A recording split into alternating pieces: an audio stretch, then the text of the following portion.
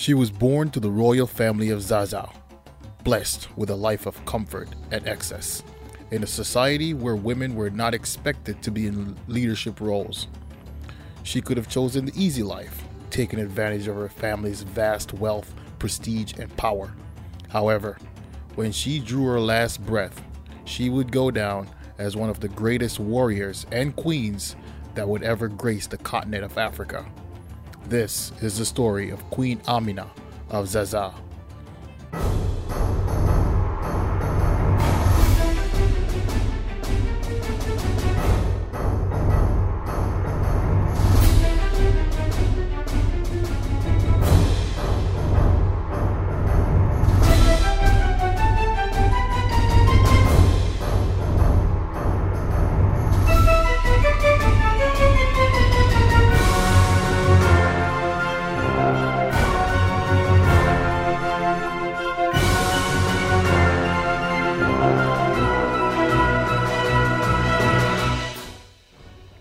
Amina was born to a wealthy family of traders around 1533 in Zaza, a region in what is modern-day northern Nigeria, to Queen Bakwa Turuntu and King Nikita.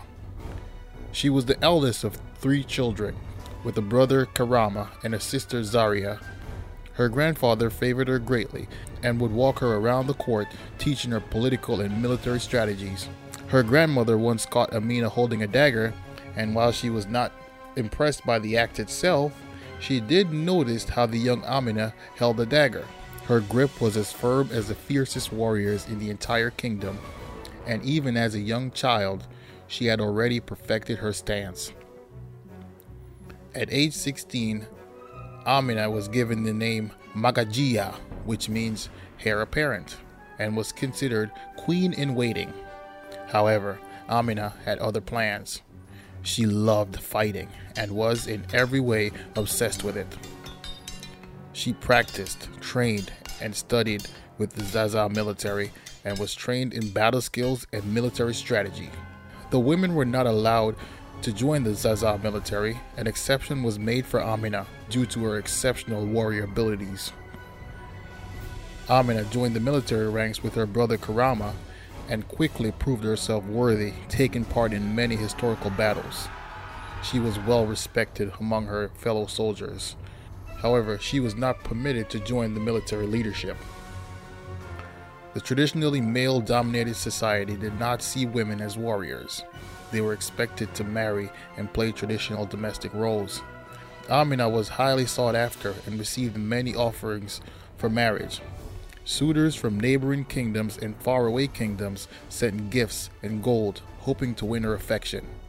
Amina, with a warrior's mindset, had no desire for marriage and refused them all. She saw marriage as having to surrender the respect and power she had worked so hard to gain. In the year 1566, her parents passed away. Karama, being the only son, ascended to the throne. While her brother became preoccupied with his duties as king, he placed Amina in control of the military. She would thrive in this new role, leading the Zaza military to many successful campaigns.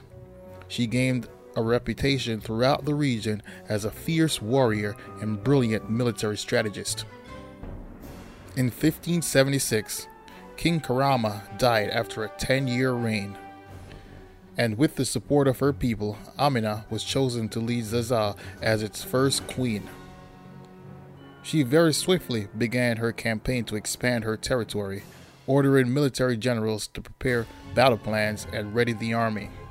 3 months after being crowned, she led a 34-year campaign against neighboring lands and expanded Zaza to the largest territory it had ever been, conquering multiple neighboring states. To protect the territories conquered by her military, Amina ordered huge walls to be built around them. They were known as Ganuwar Amina, or Amina's Walls. In present day, many of these walls still stand, a testament to the greatness of her reign and the wealth that was gotten during her leadership. The warrior Queen Amina reportedly died in Atagara territory as she embarked on her latest military campaign. She died as she had lived, with tremendous bravery on the battlefield.